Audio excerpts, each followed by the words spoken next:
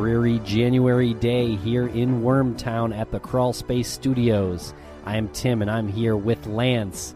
What's up, Lance? Not too much. It's certainly dreary outside, rainy, cold, as my father would say, raw. This is raw temperatures, raw conditions, but it is certainly not dreary, nestled within the Crawl Space Studios here. No, it's nice and warm here, so welcome to Crawl Space. It is with great pleasure we get to bring you this conversation that we had a couple of weeks ago with you, me, Greg Overacker, private investigator and bounty hunter and general badass, Greg Overacker, who's been working the Brianna Maitland missing person case for 13 years at this point. And we also have Chloe Cantor, our co-host in the series, on as well. It was really cool to have Greg and Chloe both here in the studio live with us. And like you said, it turned into a conversation. When you're over Skype or over the phone, it's very interview-like. But when you're in person, you get to feed off of each other's gestures and nuances. And it was really fitting to start the new year by having Greg on for the first of 2018 Brianna Maitland episodes. Sort of a recap, sort of a, here we go type episode. Yeah, a little bit of a reset on where we're at with the case. You get to hear from Greg, who knows the ins and outs of it. And if you're watching the YouTube version, you may see some disembodied legs in one of the camera angles, and that is Greg Overacker's significant other, Becky. So thanks, Becky, for making the trip out to the Crawl Space Studios. Greg is really a wellspring of stories, and while he does meander a bit, at times it's purposeful, and it's somehow relatable, and always comes back to the main purpose of the original story. So you'll find yourself getting lost, as when I was listening to it, even in person and then the recording, you find yourself getting lost in his stories, and just when you start to think, what does this have to do with what he started with, or what did he start with, it comes full circle. And it's I don't think he realizes how sort of brilliant a storyteller he is. Yeah, I agree. He's definitely a great storyteller. So we start to talk about some of the persons of interest in the case during this conversation. So we just want to give you a quick oversight on some of the people that we do mention, some of the people that come up, like Ramon Ryans and Nathaniel Jackson. And if you've seen the Disappeared episode about Brianna Maitland, then you've seen a lot about those two guys specifically, because they sort of pointed at those two guys and said they're the most interesting persons of interest. So we cover them a little bit. We also talk about Jorge Soto, who is also a career criminal. Very scary individuals if any of these people are involved. These are individuals that we have brought up in the previous episodes of Crawl Space, either with Chloe or with Greg or with Bruce. All of the people that we mentioned, Ryan, Soto, even the ones that aren't mentioned but alluded to.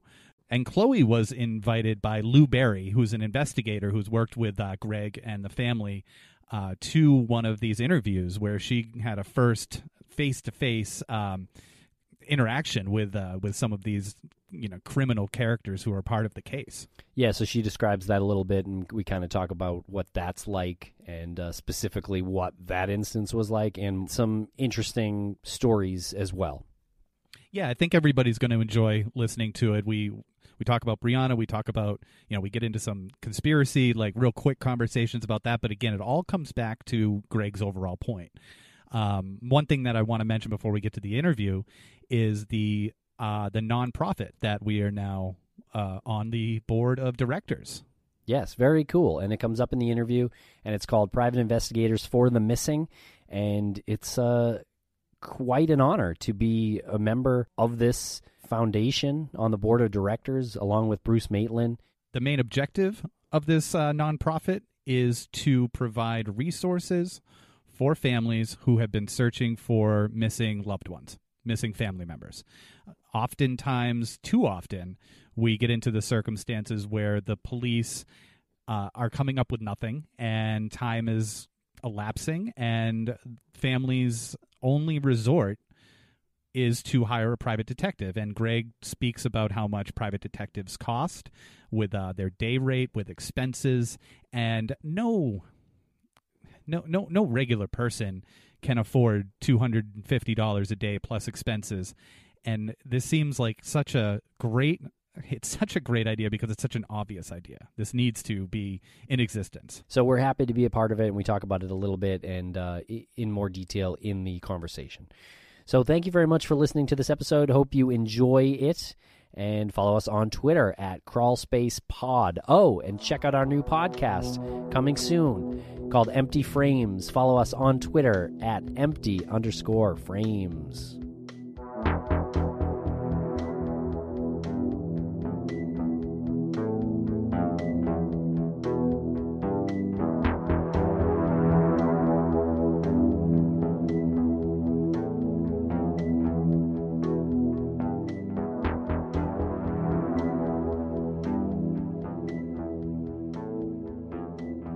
Well, it feels pretty natural to go into a quick recap. Brianna went missing in March of 2004. What have we learned in the time that we all got together and started communicating and working on this case? What have we learned in the meantime since we all started sharing this information? You know, it's odd. The more people you talk to, the less it seems like the less information you get, but at the same time, you're eliminating people. Constantly hearing stories, constantly hearing rumors and following up on them. And I want to talk about Lou Berry, too, who came to work with us. Lou just offered himself up, and fantastic guy, retired police chief. And, we're really happy to have him with us.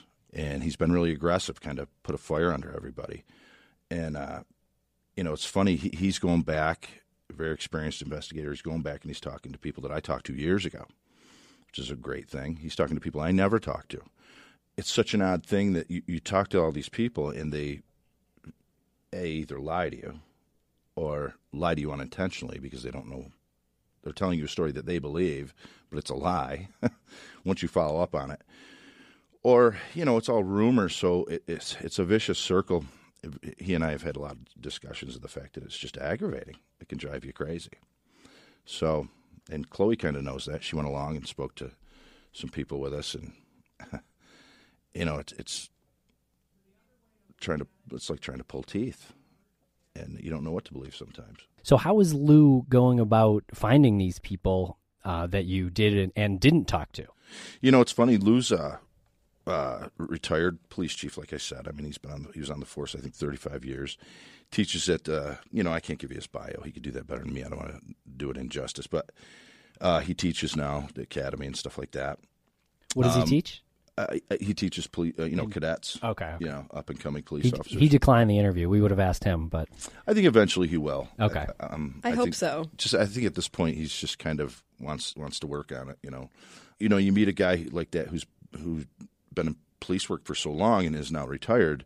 Sometimes those guys don't have the skills as far as technology. Well, he does.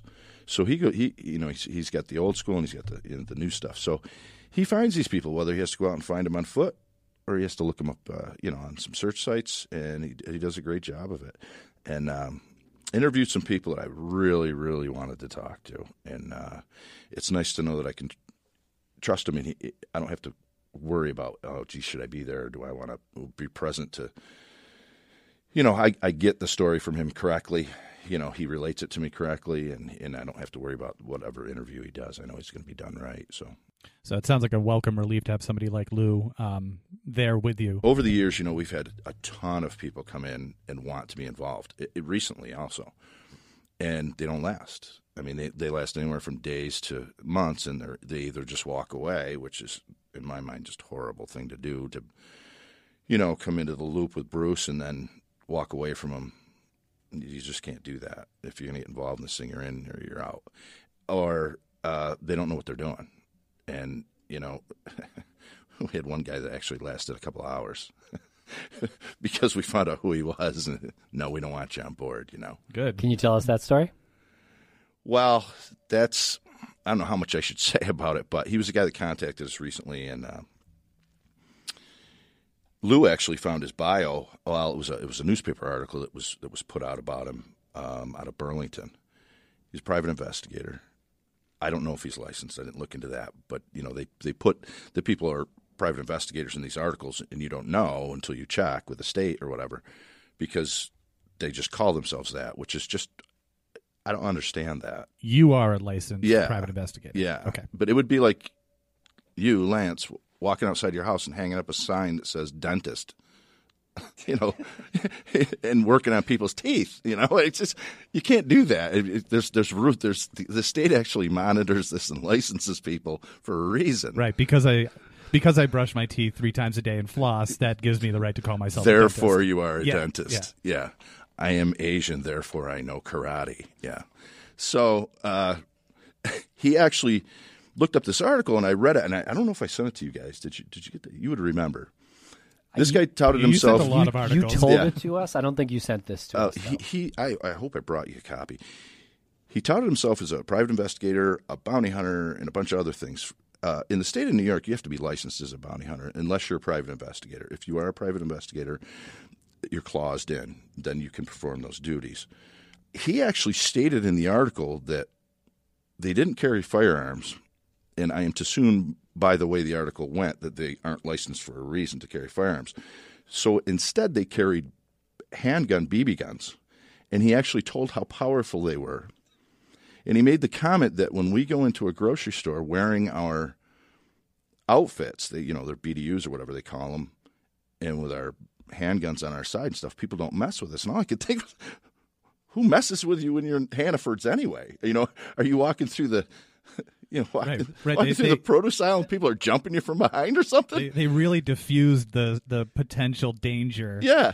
But right off the bat. If you're by living in walking such a there. bad neighborhood that you have to dress up as a fake cop, you need to move. So What a totally absurd thing to say. They don't mess with me when I go into Hannaford. Yeah. And I got my gun on my side. They don't mess with me when I go into the supermarket, too, when I have my coat on.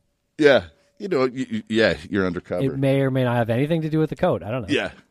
So, and he made a lot of other comments and that they carry tasers and all this other stuff. I don't know about there, but where I am, that stuff's illegal. You can't carry that stuff. So if I was a district attorney and I sat down and I read this article, I'd think, this is a public menace. So this guy's going to hurt somebody. He actually made the comment of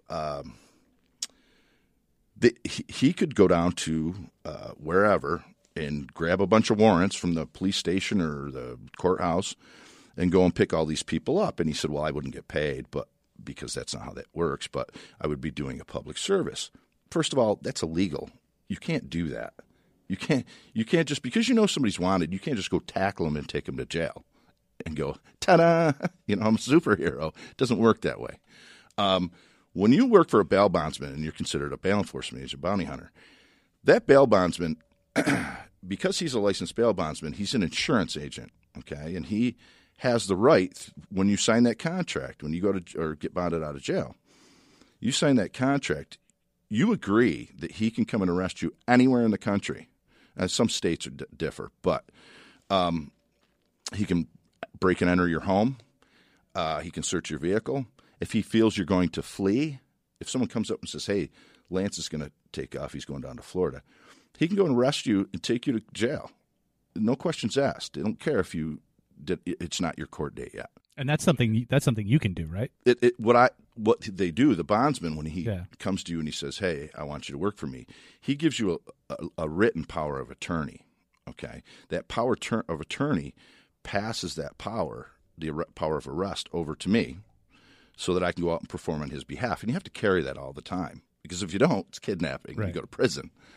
And, there's other paperwork you have to carry, too. You have to carry a copy of the bond agreement because when you're in North Carolina and you tackle somebody in the street and the police roll up and they're like, what the hell's going on? You don't work for my police department. You show them this document. Look, I have a contract here he signed in the state of New York.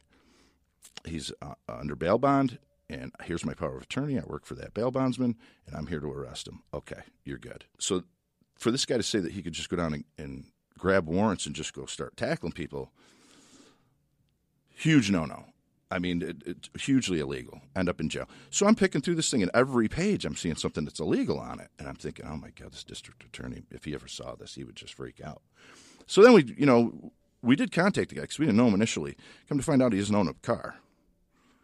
That must make the work a little bit more challenging. Yeah, I would say that would make it difficult. I don't know if he's got himself a 10-speed or what, but yeah. So there's people like that come and go. They come in and you check them out. And at the time, we were thinking, geez, we could have him run to the courthouse, get some paperwork for us. We could have him do this because for me, it's a drive to go up to Burlington or Vermont, and it costs us money, which goes into the whole reason that we're starting the foundation. Yeah, I would love to get into that. Yeah. Okay, that's a good segue. Yeah. This foundation is something that Bruce Maitland has decided to start, and he's using your resources as well. You want to tell us? That all started as years ago. I brought it up, and I kind of just wouldn't leave it alone with Bruce. I'm like, consider that for a minute that, Bruce and Kelly were average folks, and their child goes missing. The police investigation doesn't work like it does on television, so it doesn't wrap up in 90 minutes and everybody's happy, or it's kind of happy. So you have to go out and hire a private investigator. Some of these guys charge $200 an hour plus expenses.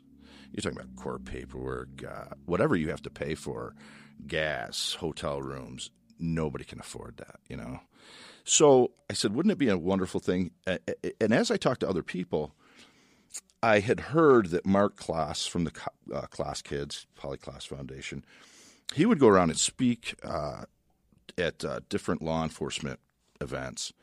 And he actually had brought that up, that he thought it would be a great idea. So I kept bringing it up to Bruce over the years. And finally he said, I'm going to do this. I have the money to do it. I'm going to do it. So he did. He got, paid an attorney and started the ball rolling. There's paperwork you have to fill out. You have to submit it to the IRS. But you have to have certain things you have to submit with it. And one of them was board of directors and things like that. And I heard that he asked you guys to get involved. That's correct, and we happily agree to be involved at whatever level that what he what did he ask you guys to? What roles did he ask you to step into? Yeah, 2 treasurer and secretary. And I was very forceful that I wanted to wear the sexy secretary glasses. So I am the secretary. Nice. I was very forceful that Tim wore the sexy secretary glasses. Nice. So he was fine with that. Yeah, I mean, you excited, delighted. You guys are actually, very capable of filling those positions. So. Yeah, all jokes aside, it is something that we're really passionate about. Obviously, we've been doing this for over a couple of years now. Well, Brianna's case is something we want to help as much as we can. Yeah. He's, he wouldn't just put you on there to fill the role to satisfy the IRS. He knows that you're capable of filling the position, and he's got some pretty incredible people lined up for the positions he had to fill. That's something better to ask him about. He's more up on it than I am. He just lets me know where it's standing at whatever time I talk to him and how it's coming along and stuff like that. But yeah, it started out and he just said, look, you're going to be my full-time guy. That means that I'm going to be on the road probably 4 or 5 days a week, every week. Explain to us what the objective of the foundation is. It's to provide private investigators to families of missing people, not just missing children. So they don't have to pay for anything, and it's supplied for them. If you look at these, you can look on the internet and find missing persons in your area from either recently or years ago. It's not hard to do. And there's just hundreds and hundreds, and no lack of the need for it. But who can afford it? You'd have to be wealthy. And usually the need for it is when it's getting to the point where it's becoming a cold case and the police have lowered it on their priority list. Yeah. So the families are in need of a private investigator. They're in need of some sort of alternative investigation. And I don't ever blame the police for that. And I don't think it's that it's fallen on their priority list either. It's just that they're the police, and there's a constant need on them. They're always pulled away. Yeah. It's difficult for them, and they have a budget. And they only have so many officers, and only so many officers trained to do so many things. And, the officers, the state police that investigate Brianna's case are really good. But they have other things they need to do. They'll get to what we give them. We hand them something. They're happy to have it, and they go out and they work it. But, if they're working on a particular shooting or something at the time, or right now there's an officer-involved shooting up in Vermont that's being worked on pretty heavily, but they'll get to it and they will work on it. But yeah, and I would never step in. I would never do that if a family called right away and said, "We want your, this just happened." I'd say, you need to let the police handle this. That's their job. Is the goal to have the foundation up and running and functional by in 2018? Yeah, I'm Cool. hoping so. Cool. Absolutely hoping so. Now, obviously, just in this conversation already, we can kind of hear that things are always moving. Things are always happening in this case behind the scenes. If we're not talking about it, it doesn't mean that stuff isn't going on. Now, Greg and Chloe and Lou, you guys went up to Vermont a month and a half ago or 2 months ago or something like that, had some interviews. Can you guys give us any update on how that went or anything you can say? Well, let's not mention any names. But Chloe will attest to the fact. Is that the first time you've ever done something like that? Yeah. Yeah. She'll attest to the fact that you don't know what you're walking into. I did because I'd spoken to this person before. But and I couldn't wait to see the look on your face, actually. So I went back to the address that I'd spoken to this person, cold knocked on the door, asked if this was possible, that Lou and Chloe could come in and sit down and talk with her. And they did. And it was bizarre, wouldn't you say? Yes. Yeah. Absolutely. You're talking to people that live a lot differently probably than most, and maybe have had a hard life and have witnessed things that maybe you haven't. And, rough kind of people, at least from my standpoint. And I deal with a lot of those people. I see it all the time. We talked about, I told you before, work when I was young and I went out and started working on the road. You realize how bad places really are and the bad people that are actually out there. And so it's a large population. You go into a major city, and unfortunately, like I told you, I would always have to go to the bad part of town and deal with people who are disadvantaged and underprivileged and maybe uneducated and for whatever reason they're in their situation. But, yeah, and Chloe did well. Yeah, So- I want to hear what it was like for Chloe. Yeah. And if you could give us just a little bit of background as to who you were speaking with without giving away too much. I don't want anything to affect the investigation. Is this a suspect, someone with information, and maybe a quick detail of the location?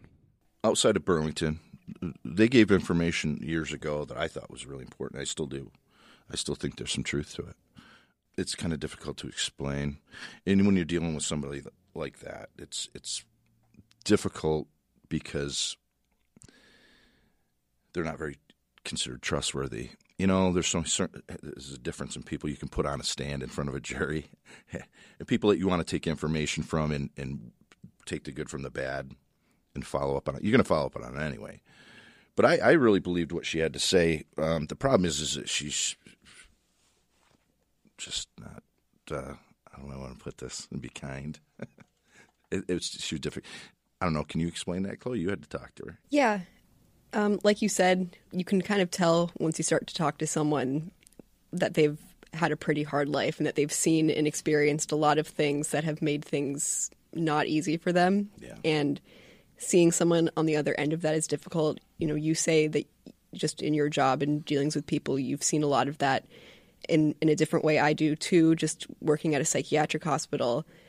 And it's an odd feeling. And at the same time, you feel sorry for them, but you also have to take into account some of their limitations, especially when you're interviewing them and thinking about facts. First of all, we have the almost 14-year gap, and every human is prone to error in terms of memory, especially when it's been that long. But we also have people that maybe abuse substances, maybe have some mental health issues, other reasons outside of just time that perhaps we're not getting the truth. And they could be lying, too. So we have to really be observant there. This particular person had everything you just spoke of. Yeah. And we, so that interview I had with Lou and with Greg. Afterward, Lou and I proceeded to have 2 other interviews, and those subjects also were of pretty similar circumstances.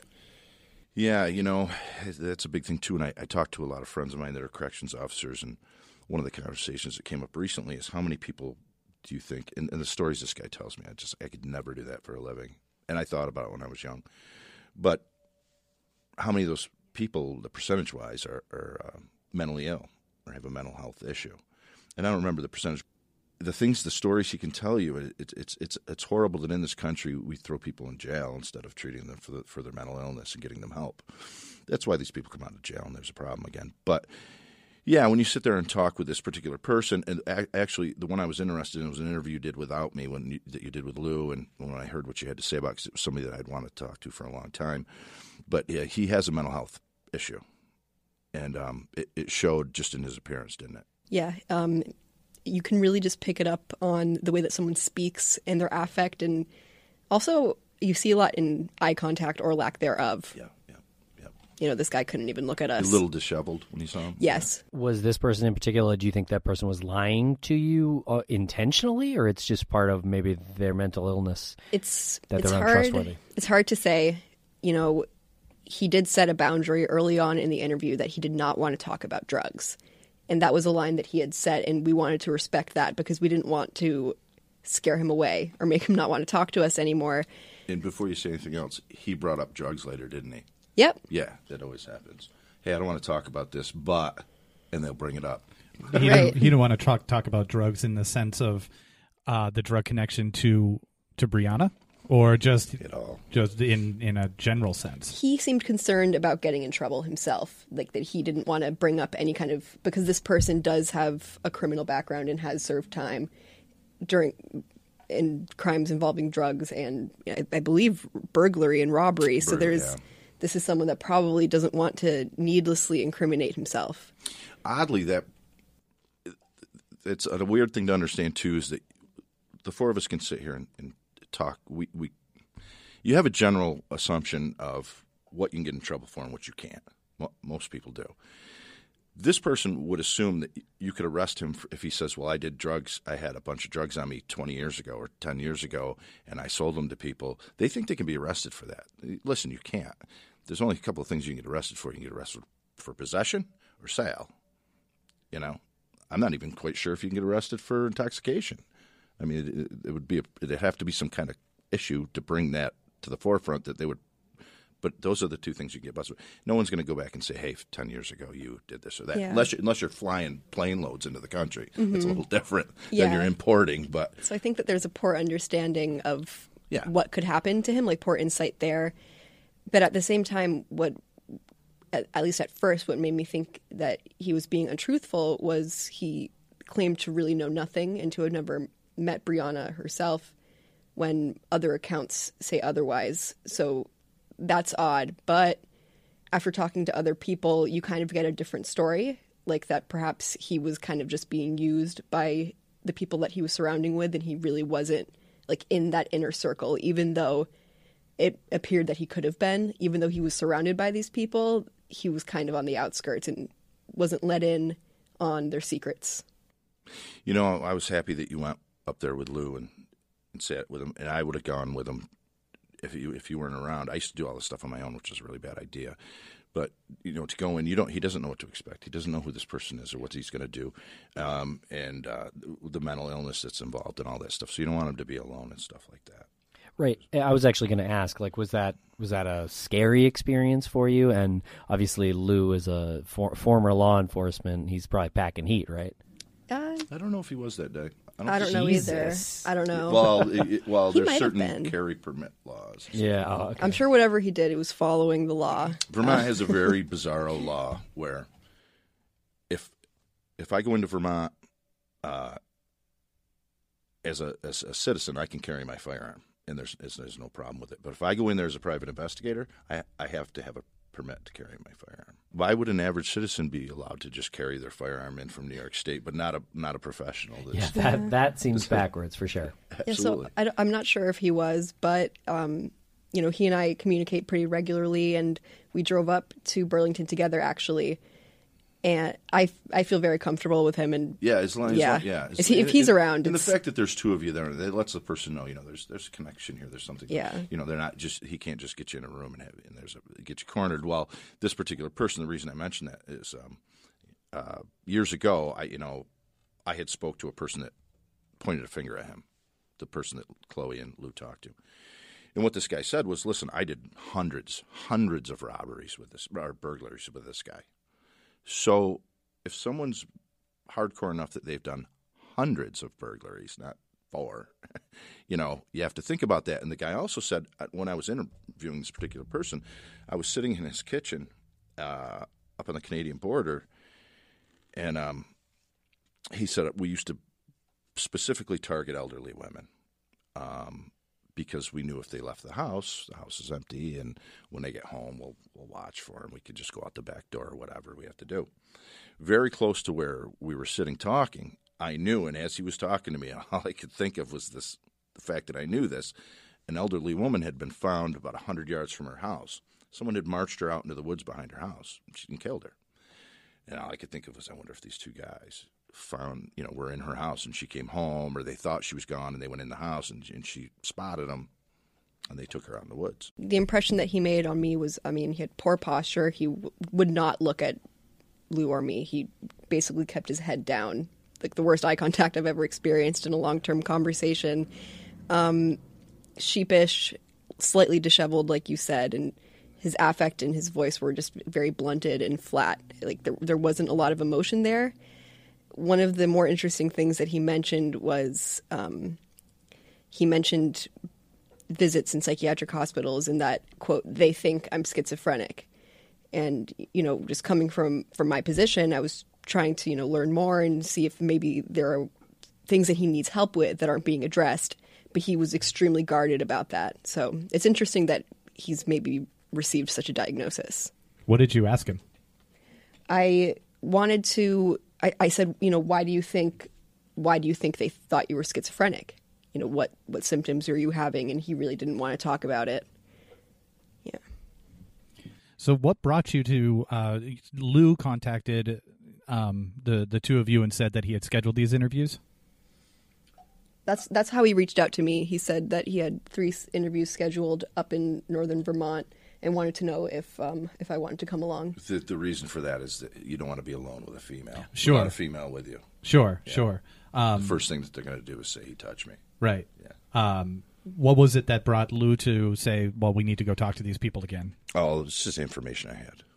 It was a good thing for him to go back. He's going to do that. He's a professional. He's going to go back and talk to everybody I talked to.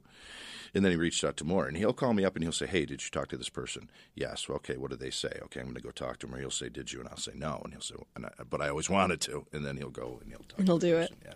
No, whenever something new comes up that, or at least new to me, not to him, and we discuss it, it's either I already tracked them down and talked to them, or they're on my list and we are going to have an interview soon. So he's just extremely diligent. I mean, he's experienced enough and seasoned enough that he knows who he can go talk to alone, kind of thing. You know what I mean? Mm-hmm. He'll do jail interviews alone, stuff like that if he needs to.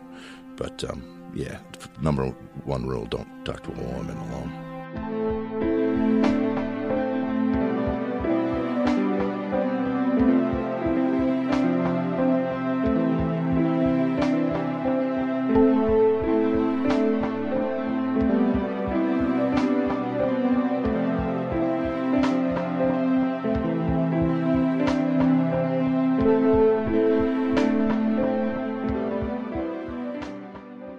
So something I keep kind of coming back to and trying to kind of wrap my head around the theories that are out there about this and that we've talked about on this show.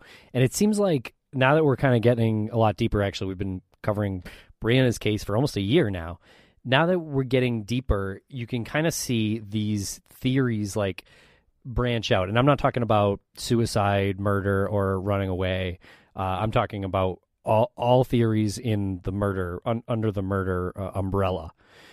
This Ramon Ryan's branch is one. Mm-hmm. What Katie and Megan talked on this show about is sort of another, which I guess you may not consider murder if that has any truth to it.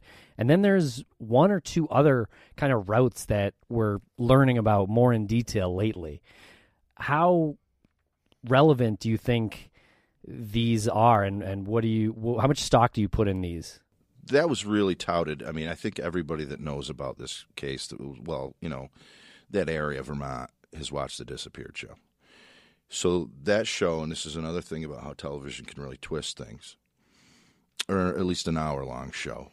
They're trying to hit the highlights and show you, to give you an idea, because you wouldn't know what the hell was going on. But they went with the whole Ramon Ryan's, Nathaniel Jackson scenario. So that's what you walked away from. Friends of mine that watched it, I said, hey, you watch this show, I was going to be on it. they come around. They go, oh, so what do you think of these guys? What do you think of these guys? Well, there's a huge other picture out there. So that's a hard thing to talk about. But other than that, I wasn't really sure what you were trying to ask. I guess just like, and kind of without saying certain names, probably like, I guess like what theories, where are you guys angling at this point? Like where are you thinking? That's hard to say. And, Lance and I talked about this real briefly. We should talk about it more. What percentage of the population of people that have really good critical thinking skills that can really look at something objectively and give you a straight answer? It's pretty low. Yeah, it's really low. And actually the ones that can are the ones that, they're probably in this room, and then, people I'm going to go see after this. Look, people I keep close to me. This is something that angers you, doesn't it? It should. Well, I say that a lot, like that, the critical thinking part, and also just not being aware of where, like, just the unawareness that most people have. Yeah. Just sort of absent-mindedness and unawareness that people have. So if you look at it from a critical thinking point, and I think this will answer your question, I'm not sure. What do we know as fact? As absolute fact, it's not much. You know where she left. You know where she ended up. You know the position of the car and a basic time frame and stuff like that. Once you get further than that, you really don't know much. So one beneficial thing to something like this, to your podcast, is that people get on there and they have opinions. And I like to think of it as brainstorming. I don't really like when I hear people saying, I know what happened, or if you knew what happened, we wouldn't be here. But I like the brainstorming part of it, because I read those comments to see if there's anything that I didn't think of or what other people think, and roll it through my head. Tim told me early on, don't take offense to the comments, because not everybody's nice, and not even everybody's going to agree with you, and some people are just assholes. So I would never say that about our listeners. That. There are people that occasionally come out and just say something that just isn't decent. But it's when you think of it critically, or with some critical thinking skills, we don't know much. And the problem is that we're chasing after going to talk to people looking for evidence instead of having evidence and going looking for people. It's a backwards way of doing things, and which is the whole problem. And it's so tempting to look at it. God, it's so tempting to look at it and say, this is what happened and this is what happened. Yeah. And that's absolutely. what you're talking about with that the critical thinking. That's where that has to come in, because like if you sat down and you took a pen and you said, have facts. I'm going to write down everything that I know is an absolute fact, you wouldn't get far. You certainly wouldn't run out of ink. Yeah, it's a real basic scenario, and then you start hearing these stories, and some of which I you have to chase after them hard because they seem like they have some truth to them. But you get into that critical thinking thing, it's a really difficult conversation to have. And you can go into a room of 100 people and say how many people believe in psychics, and 80 of them will raise their hand. I go, are you kidding me?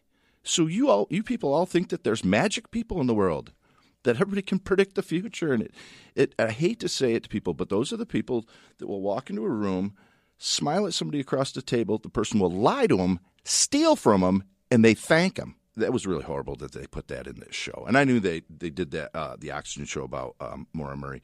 I know they did that for sensationalism or whatever. I think they did that because there are 80 people out of 100 who yeah, exactly. want to see a psychic. Yeah, I mean, we actually talked about this a lot. That specific thing, the Evie Poumpouras, the psychic, being in episode 6 of Oxygen 6-part series called The Disappearance of Maura Murray.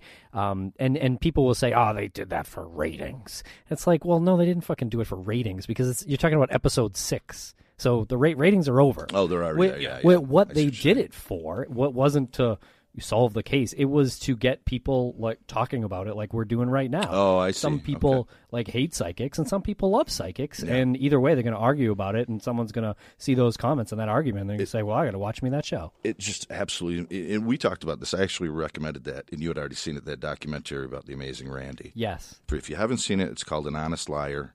He was a magician. When his career was kind of over, he was just getting old. He didn't want to do that particular anymore. He took it upon himself to prove that these people are a fraud. Mm-hmm. And if you watch it and you listen to what he has to say, you will know people, and people, they will agree with you. They'll go, that's it, but they'll still go see one. They'll still believe him.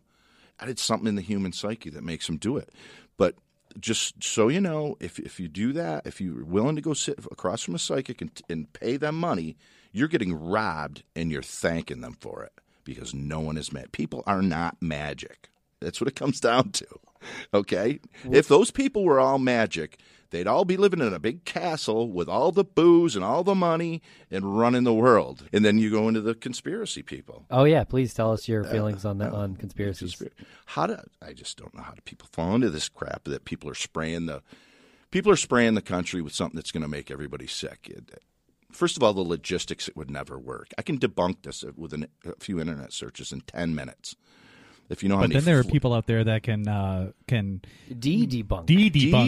it, yeah, with an internet well, search. you know, that's kind of like you're talking to a Scientologist or a person that's real religious. They have these thought-stopping arguments where if you say something, you know, to somebody that's real religious, they just say, you know, the Lord will provide. Okay, am I not supposed to ask how this is going to happen? I'm just supposed to trust that that's going to happen. So I can go sit on the corner and just wait around. Somehow money's going to show up. I don't know. Thoughts and prayers. Yeah. It's like a thought-stopping argument. You know, the other day I was reading something about a conspiracy. It was a debunking thing. And, of course, it's all of a sudden rabid in the comments. And this guy goes on in detail. I mean, and I'm thinking, I didn't know this stuff. This is pretty interesting. And one of the huge points he made, no one has any footage of any of these hijackers in an airport. None. And he went on really on about it. And he was a really articulate guy. And I read it, and I thought that's pretty interesting. Picked up my phone, did a Google search or a YouTube search. There's 100 videos there. Guys walking through the airport. That's them. You know, we know what they did. We know they went down a train to fly, and that they told the guy, we don't care how we land. You know, it's the United States. Everything's you know what you were told. See, that's the conspiracy. Oh, you know what you were told. That's what they want you to believe. Let me tell you something. If you think that the government can pull off an inside job of 9/11 as an inside job, the government can't even get health care right. How are they going to figure this? You really think they're all going to keep them? So, you know what? The four of us could have a secret in this room. You assholes would go tell somebody as soon as we walk out the door. You know, there's no way thousands of politicians kept this shit secret. One guy would get fired. He'd go out the back door and go, they blew up those buildings. It just doesn't work that way. But yeah, if your mind is bent to believe something, no matter what, you're going to go down and pay somebody $100 to read your palm. They're going to tell you, "Oh my God, your father's dead," but he loves you, and you know he wants you to do well in life, and you're going to walk out with a big smile on your face. The one that was really horrible was, and I can't think of her name off the top of my head now. She had that real raspy voice. She was a psychic. She was on Montel all the time. Sylvia Brown. If you look at Sylvia statistically, 99.9% of the time, she was wrong. People have done it. People like James Randi actually went through and figured out how often she was wrong. But nobody looks at the mishits, the wrongs. They always look at the rights. Oh, she got that right. Well, she just asked you 1,000 questions till she got it right. And yes, everyone eventually has someone named Harold in their family. If they say a name, you know, somebody in the audience is going to stand up and say, yes, I know a Robert or whatever. Everybody knows a Bob. But I watched a show with her. And a lady was crying. She stood up in the audience and she was crying. And she said, I just want to know what happened to my son. And she said, he drowned. I'm sorry, he drowned. And the lady's crying her eyes out. I mean, broke her heart. How do you do that to someone? And on top of it, they end up asking her, well, what was the deal with your son? She said, he was in one of the 9/11 buildings. So I'm pretty sure there wasn't a river there. He didn't drown. She doesn't know what the fuck she's talking about. And she's evil, and she's taking people's money. People are sending her money left and right. She's got a $4 a minute line that you can call. And she's just making shit up. And to tell a mother whose child died in 9/11 that you know how her son – you don't fucking know how her son died. You were nowhere near there, you know. So I don't know. I just think the whole thing's evil. Oh, and by the way, did I end up telling you how Marilyn Monroe died? No. Oh, and they start going on and on with these conversations. Oh, this is a big, long story, and JFK had something to do with it. And they shoved barbiturates up her ass so that she would OD, but no one would detect it. I heard it was under her toenail. They injected it under her toenail because the first person that came in said there was no pill bottle, but then when they came back in later, there was a pill bottle. Oh, see. Someone planted it's always something it. tricky like that. Mm-hmm. Yeah. Why is it that humans can't believe, people can't believe that an actress overdosed because she mixed barbiturates with alcohol? You can't wrap your head around that. So the answer to that is, Whitney Houston, Heath Ledger, Philip Seymour Hoffman, Amy Winehouse, Anna Nicole Smith, Chris Farley, River Phoenix, John Belushi.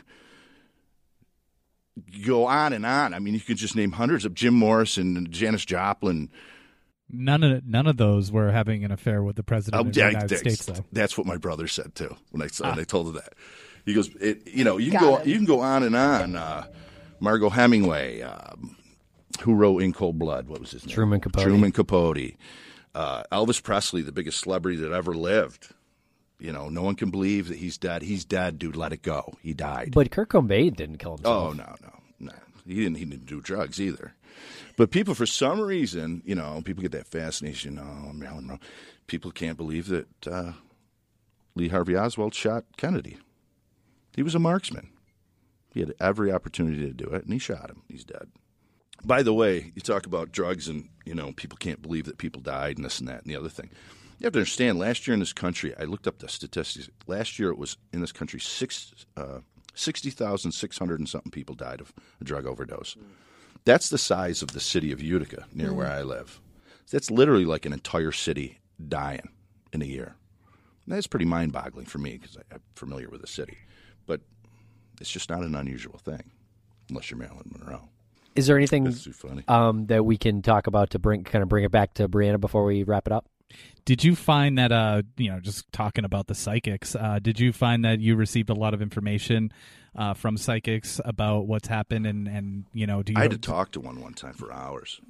I like how you said Sounds terrible. you Yeah. had to Sounds talk awful. to one. After I hung up, I stuck a fork in my eye. Yeah. I was asked to talk to her. She lived in Ohio. And so I said I would.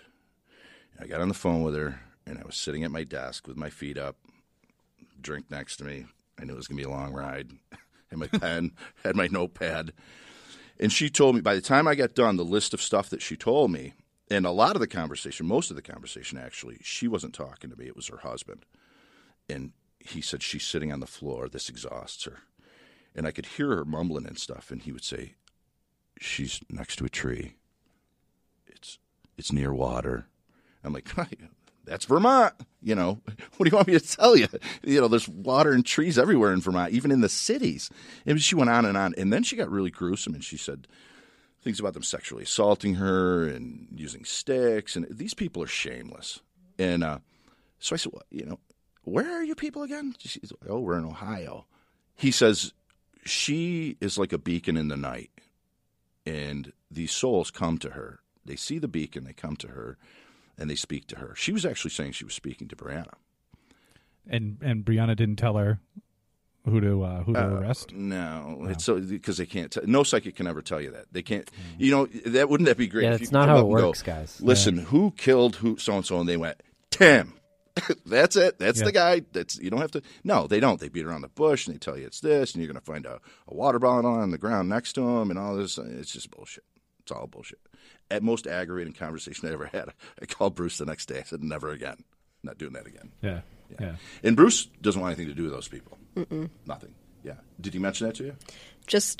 That's just the overall impression I get. Yeah. If he didn't directly say it when we met with him, his whole thing, he's very rational. He doesn't get his hopes up needlessly, probably because he's gotten his hopes up the most out of anyone. Yeah. But yeah, because of that, because of how realistic he is and just grounded, I can't see him being interested in a psychic. Now, how far are we off to being comfortable with, speaking candidly about people involved with this? Because I know we always dance around names and we have to bleep out certain names. How comfortable are we? At what point would you say I'm going to start naming these guys publicly? You can't now unless they're in the public realm, and unless they've been brought in. Disappeared wouldn't have put Ryan's and Jackson's names on there if they weren't already named in other articles and stuff like that. Hank Albarelli put out 2 articles, one in 2006, one in 2007. They were the templates still to this day for the basics. Fantastic articles. Hank's a wonderful guy, did a great job. He lived in the area at the time. The Maitlands were very thankful of the work he did, and rightfully so, because he did such a great job. And to this day, he's still in touch with people in Vermont. He doesn't live there anymore. He lives in between Florida and London. But they're so full of detail. And the other thing is that affidavit that came from Debbie Gorton, none of that ever would have come up. I think I would have found it in a really roundabout way eventually, actually, but he went right to that. I mean, he followed Ryan's down to Burlington, the death of Legia Collins, if you know the story, and then he and I found the affidavit, and that came out in the second article, which we talked about that too. That affidavit, and it was brought up that some people commented on it, an organization commented on it, and they said, this is all bullshit, and we don't believe it and all that crap. Well, that'll show you, first of all, the idiocy of that particular group. And they don't know what they're doing. They just don't know what they're doing. Which particular group? I don't want to harass them anymore. Well, they get defensive, and I think it's just better left alone. In a roundabout way, you're talking about a group of people that... Yeah, they have a group out there that does some work, and they profess to be investigators, and they're just not. Okay. They're just not. And once again, they're going to deny the fact that it's illegal to do, or illegal, but yeah, it is illegal to go out there and profess that you're something that you're not, but they do, and it is legal, and it's, it'll catch up to them at some point. It may not catch up to them, and people say, well, it must not be, I'm not in trouble. Well, just because you rob banks and you get away with it for years, and then all of a sudden you get caught, it doesn't, when you get caught, it'll come up. Back to just back to the names and what we can and cannot say. I just want to make sure I'm understanding. So names like Ramon Ryans, Nathaniel Jackson, they're already in the public domain. So legally, those are names we can say, but the group of people that we've been talking about that we haven't been saying their names, those names have not been introduced, and thus legally we cannot. I don't know about that. I wouldn't want to be the one to say someone's name and bring them into something like this to be the podcast. Yeah, I mean, I think it's really up to us, and the problem is that there are these sort of avenues that are developing, and not all of them can be guilty. It's just because some of these people are not the brightest, and they talked rumors and stuff, and they may believe what they say is true. There's no reason to bring them out in the public eye. As far as Jackson and Ryans go, I don't care. They're shitbags. I don't care what we say about them. Fuck them. And if they come looking for me, that's fine. I don't have to go looking for them. So I guess this is kind of what I was talking about a little bit earlier, right? So there's this avenue of an accidental overdose. There's this avenue of Ramon Ryans, Jackson, and potentially Brianna having been in Burlington after she went missing. And then there's the Joker side of this. And again, they can't all be true. So these are three separate potential outcomes. So I guess what I'm wondering is what do you guys leaning towards? Or Greg, I mean, you're obviously... In the meantime, Greg has just pulled from his enormous folder a list of what looks like 7 points or 6 points. Okay, yeah, let's read this. It says ultimate possible outcomes. One is death due to non-acquaintance abduction. I think that one's... obviously you can't strike anything because, as you say, you don't know. That's the weird thing about the Mora case, about when you discuss Mora and everybody says, well, the two aren't related. Well, yeah, you play the numbers, and that's what good people are going to do when they look at this. But the fact of the matter is you don't know. Right. Nobody fucking knows. And everybody says, well, I do know, I don't know. But Brianna's case is a lot less likely to be random, I would say, don't you think? Just on the surface? Oh, yeah, absolutely. Okay. But if both were non-acquaintance, then it's possible that it could have been the same stranger between the two of them. Just the fact that we don't know and we don't have any answers, we just don't remove it because of that. Sure. Number 2 on here, living due to non-acquaintance abduction. Number 3, death due to acquaintance abduction. Living due to acquaintance abduction. 6, living due to voluntary disappearance. 7, death due to drug overdose. This is an example of critical thinking based on your investigation and not leading any sort of speculation out there with each one of these. Yeah, you can speculate on these, but these are the logical scenarios, the logical solutions based on information. Yeah. Okay, so we know that that's the list. We can lean towards certain things on that, and then whatever you decide based on that is kind of the question I was asking, I guess, right? Yeah, if you look at Joker, I mean, and that's another name you can throw up there because everybody knows it, and it was in Hank's articles and stuff like that, right. So it doesn't matter if we talk about it. He knew her in passing. We don't know how well, but we knew that they had spoken. briefly, so he knew who she was. He claimed many times to have caused her death. He claimed in jail that he did. Police talked to him about it. And he said it was just to scare people and stuff like that. But we just don't know.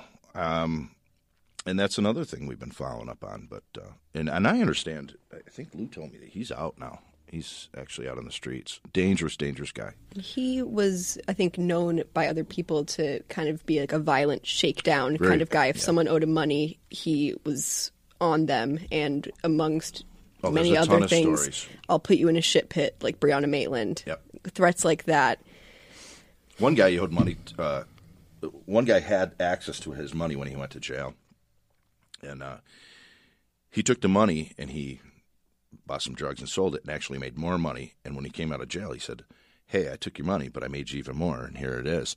He took a wrench and hit the guy over the head for touching his money. And I mean, I kind of say that casually, but the guy turned around, he took a wrench and bashed him over the back of the head. Did he kill the guy? No, but he messed him up pretty bad. At first, we thought that he was in prison at the time of Breonna's disappearance, but wasn't he released the day before? Yeah, come to find out, he was out for a day or two, and the police kept saying, this is a rough thing too.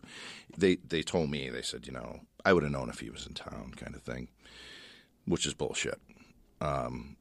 You don't know if the guy comes out and breezes into town. I mean, they would know eventually if he was hanging around. The cops are going to spot him. They all know him. Word would get around. I used to when I worked in Utica 5 nights a week. I knew who was around. I knew who was in and out. But it would take a while. You'd eventually bump into a friend, and they'd say, "Oh, so and so's out," or you'd see him on the street. That's all. But he said, "I would have known." No, you wouldn't have. I was going to bring that up actually because that was in some of the notes that Greg emailed us a week or two ago about Soto Joker having been released somewhere around 24 hours before Breonna went missing. Like, what the hell? If this guy was involved, though, he's got 24 hours and he wraps himself up in this. It happens all the time. But really? What do you happens, need? especially with the guy that's violent. Yeah, if he gets out and he goes, "I need money." This guy doesn't have a support system like you and I, where we go to our family and your brother goes, "Hey, stay at my house." But there were checks left on her. He doesn't have any access. He doesn't know how to cash a check. Only she can cash her own paychecks, But right? he would have taken them, though. He would know what to do with them. Yeah, but he still would have taken them. And I it's feel possible that in the struggle, I mean, whatever happened, it was fast. Her headlights were left on. It's possible that he didn't grab that with him. He didn't see them. But I also was under the impression that you really can't cash the checks if you're not that person. If you can't cash someone else's paycheck. Look, this guy's just a thug. Everybody you talk to, the first thing they tell you is he's got no conscience. He doesn't care. He doesn't care if he hurts you. He hurts you and turn around and eat a sandwich. And we don't know. The thought was just maybe that he gets out of jail and he goes, "What am I going to do now?" He's standing there on the street going, "Where do I go?" Right. Well, people up in Montgomery owe me money. That's where I'm going. Right. And he had some friends. He had some connections and stuff with people he sold drugs with and stuff like that. Whether it had anything to do with her, I don't know. Maybe, she did. Maybe before he went into jail, she owed him money and he went into jail. He come back out and he's ready to meet to. We don't know. I mean, we have no idea. What we do know for a fact is that he was telling people that he killed her. And he actually where he buried her. And he did it on multiple occasions. And, he would make comments, too. There was information that came out of jail. He would make comments where he would say, he would come back into his cell and shoot his mouth off. And he'd say, "I'm never fucking telling them where I put her." Comments that would make you think that he did know something. Well, why is he going to say that when he gets back to his cell? Unless he wants to impress the guy or whatever. Pretty bad dude. And it starts really early on in his life. I mean, he actually, if the story is true, in one of his court cases, his attorney was arguing on his behalf, mitigating circumstances. He was talking about when he lived in Puerto Rico as a child. He watched a group of men show up at his house and drag his mother out to the street and shoot her in the head, walk away, get in the car and leave. He sat there and watched the whole thing. It's just a rough life. This is a person who's predisposed to violence and violent behavior and sort of a product of his environment, right? Yeah. And he gets out of jail. How long was he in jail for? Geez, collectively, I don't even know. I mean, he'd been in and out of jail too, right? Yeah, all the time. So I don't know what the I've never been to jail, so I don't know what the mental breakdown is when you are in jail and you get used to being incarcerated, and then you come out and you say, I don't know what to do, and what I do know is crime. And then, like you said, I know people up in Montgomery who owe me money. I could probably use some money right now, and the paychecks is interesting, but someone like that is looking for cash. They're not. It's just a piece of paper to him, probably. Yeah. And he probably looked at it. I mean, if he even saw it. People in extremely bad neighborhoods, extreme poverty, or people like him who are just thugs, they have no concept of a bank. That means nothing to them. They have their own usury system, and they don't think, well, geez, I should go to school and I should get a job, or maybe I go to my friends and he'll give me a job doing this or that. No, the first thing they think of is, I'm going to rob somebody, or what can I find on the street to sell at a pawn shop or something. And that was this guy's mindset. He was just a thug. So, Soto, if you're listening, Wormtown, the Crawl Space Studios in Wormtown are out of Albuquerque, New Mexico. Yep, Wormtown, New Mexico. It's hot here in New Mexico.